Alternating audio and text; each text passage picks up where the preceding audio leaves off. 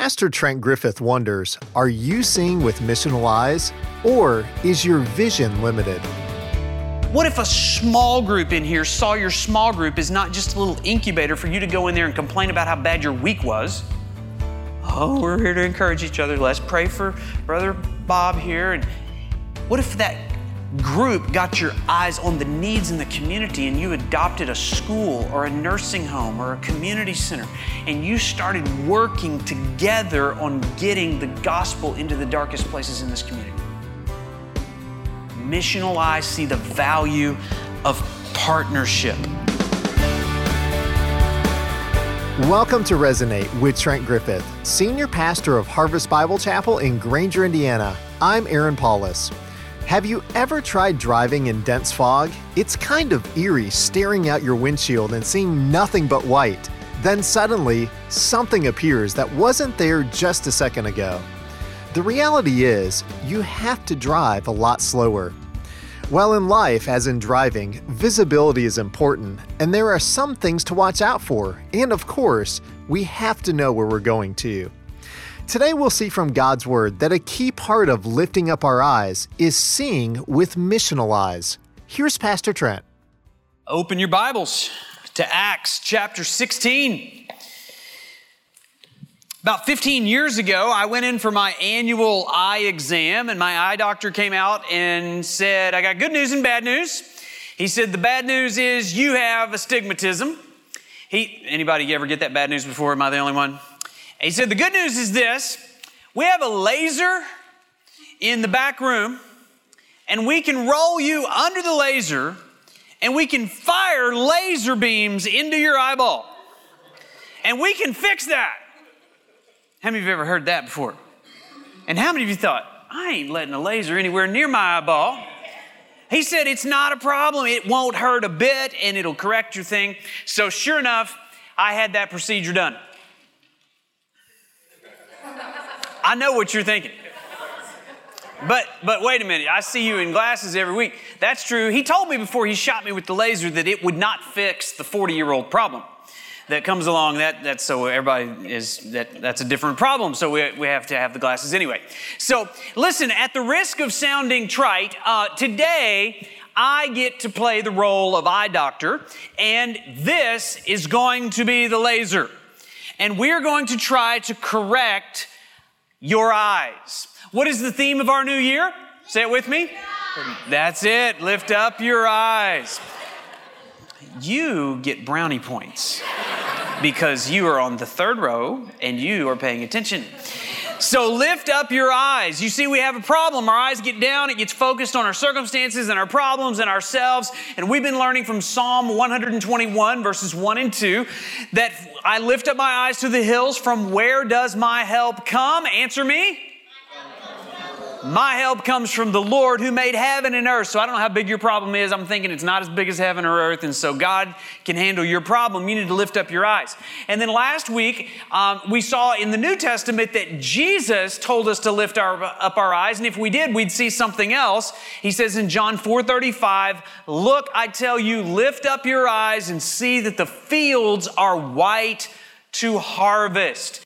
We've begun to learn that vertical eyes open missional eyes. Once we get a new view of God and how gracious and enormous He is, then we get our eyes on the work of God and how enormous that is. And God invites us into the mission, getting our eyes on what's going on. Do you see the word missional there? That may be a new word for you. We're going to define it here in a moment. You see, a vertical church is a missional church. And we are a vertical church. That's why we have the symbol that points up. We want to focus on the glory of God, the goodness of God, the grace of God, and sometimes even the wrath of God to motivate us to repent. All of those different things that are characteristic of God. And once God's glory comes down, our eyes come up and we see that God has a heart for the world and He wants to use the church to get that message to the world. A worshiping church is a sending church. A vertical church is a missional church. So we're going to dive into Acts chapter 16. It's really the church on mission. We're going to be looking at it over the next 3 weeks. But I want us to talk more about this word missional. That's a kind of a new word here. And the root word of missional is Mission. So let's define the mission. Good leadership principles, a lot of good leadership books out there tell you before you start a business, before you get up in the morning, you got to know what you're going after. What is the mission of your organization? Well, here is the mission God is on. The mission is all that God is doing to redeem sinful people to Himself.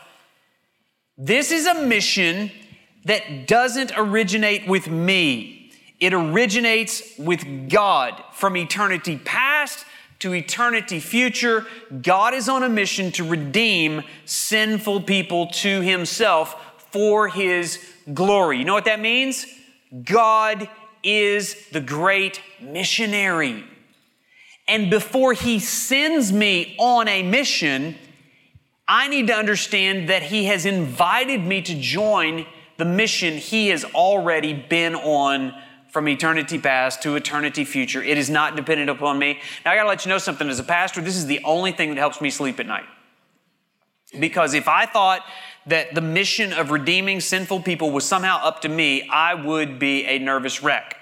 Because there's nothing I can do to redeem a sinful person. And yet God invites me in to be His human agent to deliver the gospel that is the means by which we believe and are redeemed. So that is the mission. God is already on mission. He's inviting you to join Him. Can I ask you, what is your mission? Are you on mission? Everybody has a mission. Are you on God's mission? So let's define this term, missions. If you've been a church member, if you've been in church long at all, you probably are familiar with the idea of missions. What is that? Missions are the intentional efforts of the church to share and to show the gospel to all corners of the earth. You see, we understand we can't be content just attracting the strongest Christians in the area to build the church. We need to change our philosophy from come and see to go and tell. We have to be on mission to go tell the people. If we're sitting back here thinking that somehow if we just have good enough services, if we preach good enough sermons, if we have good enough music, if we have a comfortable enough building, they're going to show up, we're deceiving ourselves. They aren't coming. You know the apprehension you might have about like actually going to a mosque? That's the apprehension they have about coming to a church. They're not coming, you're not going to a mosque. Because those people aren't like us. That's not our team, right? That's the way they feel about us. And so we have to go to them. That's why we have intentional efforts to share and to show the gospel in the world. Now, at Harvest, we have a very specific mission philosophy. Our mission philosophy is this. We plant churches because churches are the most effective means to get the gospel to the people and to make disciples where they are. The mission of missions is the church. The mission of the church is missions. The mission of missions is the church. And so we're planting churches. And we've planted 3 churches. We've planted a church in Fort Wayne. We've planted a church in Pittsburgh. We've planted a church in St. Louis. This morning they are worshiping and they are sending and they're making disciples in those areas. Right now we're in the process of planting the church up in St. Joseph. And we're longing for when we can plant the church in Elkhart. And we are wanting to open the doors of a new church in Belize. Hopefully, maybe in the next month, we'll get to see that church open its doors. Not to mention what we've got going on in Liberia. So you're a part of a church planting church because the mission of missions is the church. Are you on mission? Here's another word we need to define. How about missionary? What is a missionary? A missionary is every Christian sent every day into every place where Jesus is not worshiped as Lord of every person. Every Christian sent every day into every place where Jesus is not worshiped as Lord of every person. Do you call yourself a Christian? Thank you. We got 2 Christians in the room this morning in church. This is a mission field. I am on mission. That you weren't expecting that. You were still writing the definition, weren't you? Are you a Christian? Yes. Are you a missionary? Yes. If you don't call yourself a missionary, stop calling yourself a Christian. Every person. who names the name of Christ, who has been redeemed, is now on mission with God as his missionary to go into all the world, to every place, every day, to every person who is not yet a Christian. John Piper says it this way, one of the most profound statements that has rocked my world as a pastor. Missions exists because worship does not. Wherever there is a household, wherever there is a nation where people are not worshiping God as their all-consuming passion, that's the place mission needs to go. You know people like that? In your algebra class, in your neighborhood, in your workplace, that's your mission field. You are the missionary. Here's the last statement, and this is the one we're going to unpack here from Acts 16. Missional is an adjective that means I adopt the daily posture of a missionary. Even though you're called a missionary, not everybody here is doing the work of a missionary. And so intentionally, I get up in the morning and I realize the only reason I am left here is to be on mission with God as his missionary. I accept the assignment of a missionary. And I live in view of the unfinished task of the Great Commission. The Great Commission is a two-word summary of what we call the last command that Jesus gave his disciples in Matthew chapter 28. He said, go into all the world, make disciples. The first word of the Great Commission is go. It's not stay, it's not remain, it's not invite them to come. It is go and tell. Can I ask you, did you spend your week on mission with God? Did you spend your week thinking, praying, giving, sending in any capacity? Lift up your eyes and understand you are on mission with God. We're going to see four things here today from Acts chapter 16. Here's the first thing. Missional eyes see the value of partnership. Look here in Acts 16 verse 1. We're introduced to a character, and he is the most famous missionary who's ever lived. What's his name? Paul. Paul came also to Derbe and to Lystra, and a disciple was there named Timothy, the son of a Jewish woman who was a believer, but his father was a Greek. And he was well spoken of by the brothers at Lystra and Iconium. I love verse 3. Paul wanted Timothy to accompany him. How many of you were like me, was always the last kid picked for kickball in third grade? It's like, nobody wants you, nobody wants you. I want you to hear this morning, God wants you to accompany him.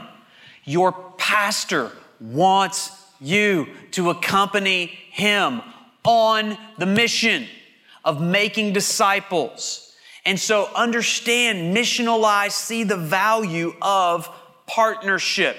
Timothy, he's like, what? Why? You said Paul was the greatest missionary. He was also the world's greatest theologian at the time. And yet, Paul never went on mission alone. Jesus never sent people on mission alone. He always sent them by twos. Paul, he usually went in triads and quadruples. As a matter of fact, the last verse of chapter 14, we read that he had just selected Silas to go with him. And then he found Timothy, and he said, I want Timothy to join my team. We later find out that Luke was a part of the team. Luke is actually the one writing this. And so Paul selected these people. And I think that the reason he selected them is because they complemented him. He needed people that were different. He needed a diverse team. We're told that he chose Luke. Why do you think Paul chose Luke to be a part of his mission team? Do you know what Luke's occupation was? Do you know what he was? He was a doctor, okay? So it's very practical. Paul's very practical. Every place Paul went to preach the gospel, what happened to him? He got beat up. He's like, I think I need a doctor on the team to travel with the team. I need you to patch me up, stitch me up because they're beating me up, okay? Very practical, all right? He served a very practical role. You say, well, a doctor, I mean, he's not really a missionary, but he can patch up the missionary. right? Keep the missionary going, right? And then he chose Timothy. Why do you think he wanted Timothy? What advantage did Timothy have that Paul no longer had? Paul was old. And he wanted a young person.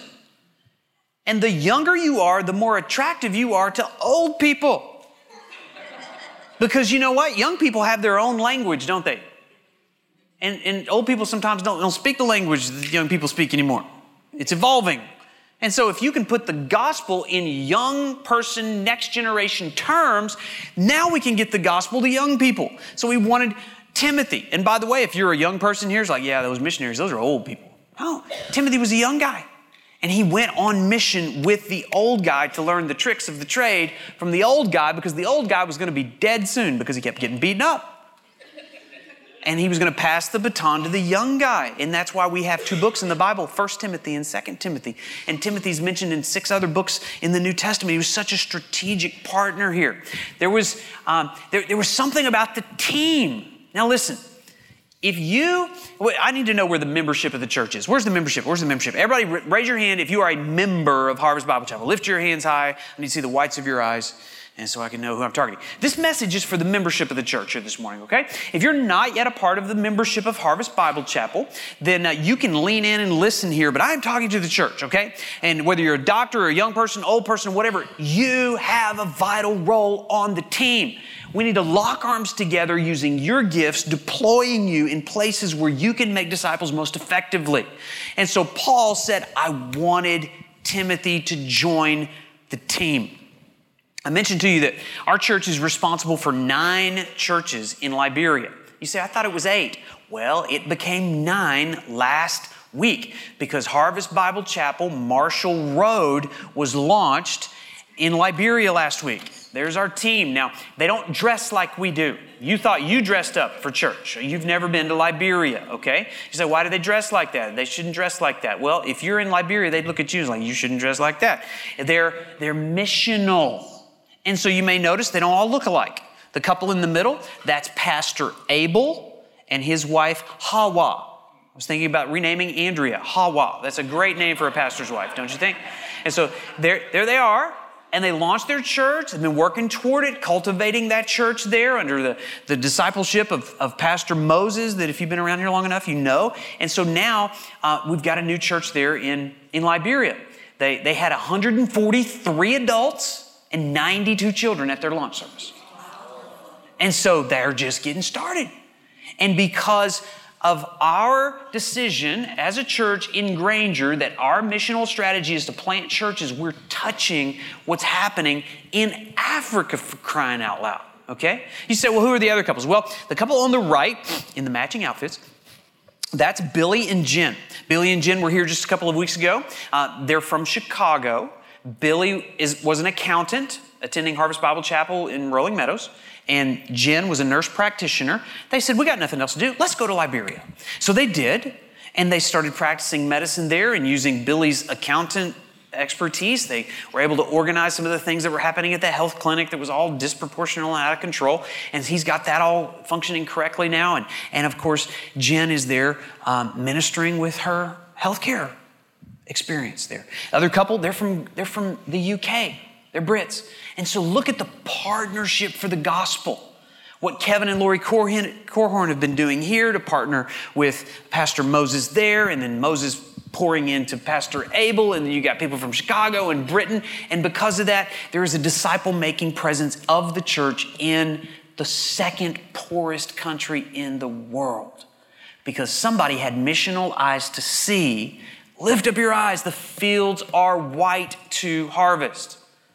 You say, you want me to go to Liberia? Maybe, if that's what God's calling you to do. But what if a young married couple in this church got missional eyes and they decided, you know what? We're going to stop looking at each other, as young couples tend to do, and we got our eyes off of ourselves and off of what we think the other person should do for us. We got our eyes focused on the same thing, and we work together. We partnered together in missional work. What would that look like? Maybe bake some cookies, you walk across the street, you introduce yourself. Hi, I worship Jesus Christ at Harvest Bible Chapel. we'd love to have you come with us. Here's some cookies. If you ever need to borrow anything, I'm here. We'd love to get to know you. What is your name? What do you do? Would you like to come over for dinner tomorrow night? We have steak. Don't feed them bologna sandwiches if they come over. You're engaging them. That's missional.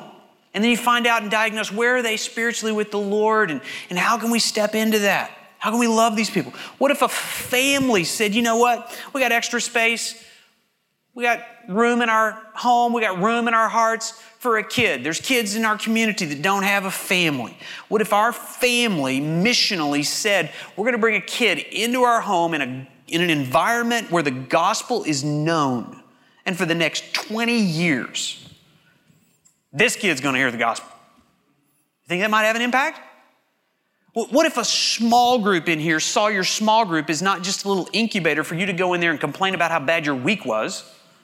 Oh, we're here to encourage each other. Let's pray for Brother Bob here and let's pray for Sister Sally. And what if that group got your eyes on the needs in the community and you adopted a school or a nursing home or a community center and you started working together on getting the gospel into the darkest places in this community?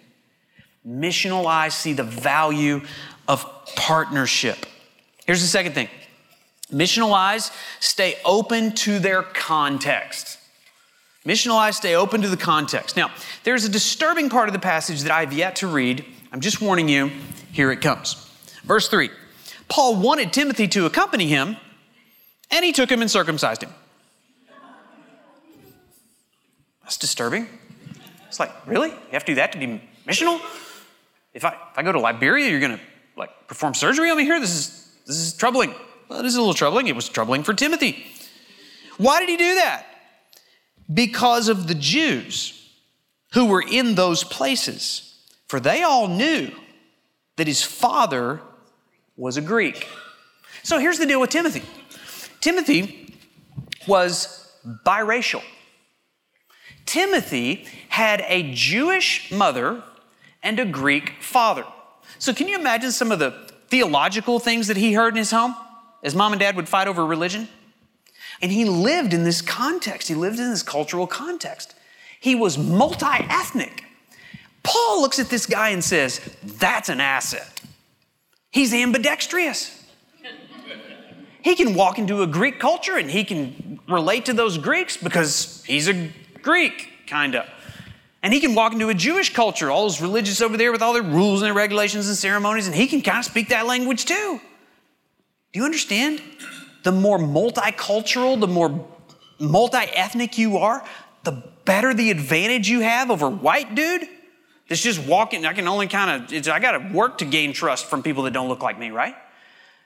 But Timothy could gain trust in every area except there was this one roadblock that Paul identified. He hadn't been circumcised. Why is that a big deal? Because that was the external identifiable mark of a real Jew. It was external, and yet Paul wrote later that really God's intended purpose for circumcision was to circumcise the heart. It was this heart issue. It was a spiritual issue. But Paul looks at Timothy and says, look, in order for you to be the most effective missionary, you should get circumcised. Are you willing to give up something, to leave something you love, to experience physical pain in order to reach someone with the gospel? If all you had to do was to remove a roadblock, listen, the only thing that should offend a non-believer is the gospel. If it's your attitude or your quote unquote freedoms in Christ, you ought to cut that off so that the only thing they're offended by is the gospel. Paul knew that. And he says, Timothy, you need to be circumcised in order to be the most effective. You need to contextualize the gospel. The same is true for us. We need to understand the culture and the language and what people are into in our culture. Now, listen, we don't live in Liberia. We live in northern Indiana, and it's Midwestern, and we have this large university, it's Golden Dome, and a lot of people like that. And if they don't like that, it's usually the team up north. And that was offensive to those of you that like Michigan. Sorry, I didn't mean it to be offensive, okay? But the Michigan team or whatever, people have different loyalties around here. People like corn and harvest time and all these different things. So in order to speak their language, we need to learn the language. If we were sending a missionary out of our church and sending him to someplace like Korea, wouldn't you expect the guy to learn the language? The same is true for us. There are certain ways and patterns culturally that people have. We need to know the music and the news. We need to know the loyalties that people have, even political positions of different people. Now, a lot of people will take this concept of contextualizing the gospel and they'll take it to an extreme and they will begin to compromise the gospel. No, you have to be faithful to the text of the scripture and understand the context in which the text is to be delivered. And if you go too far, somebody's like, yeah, I'll be a missionary. I'm going to go binge watch like everything on Netflix all week long. No, that's called worldliness, okay? That you don't need to be infected with the worldliness. You just need to be aware of how to communicate the gospel in the context to which you are called.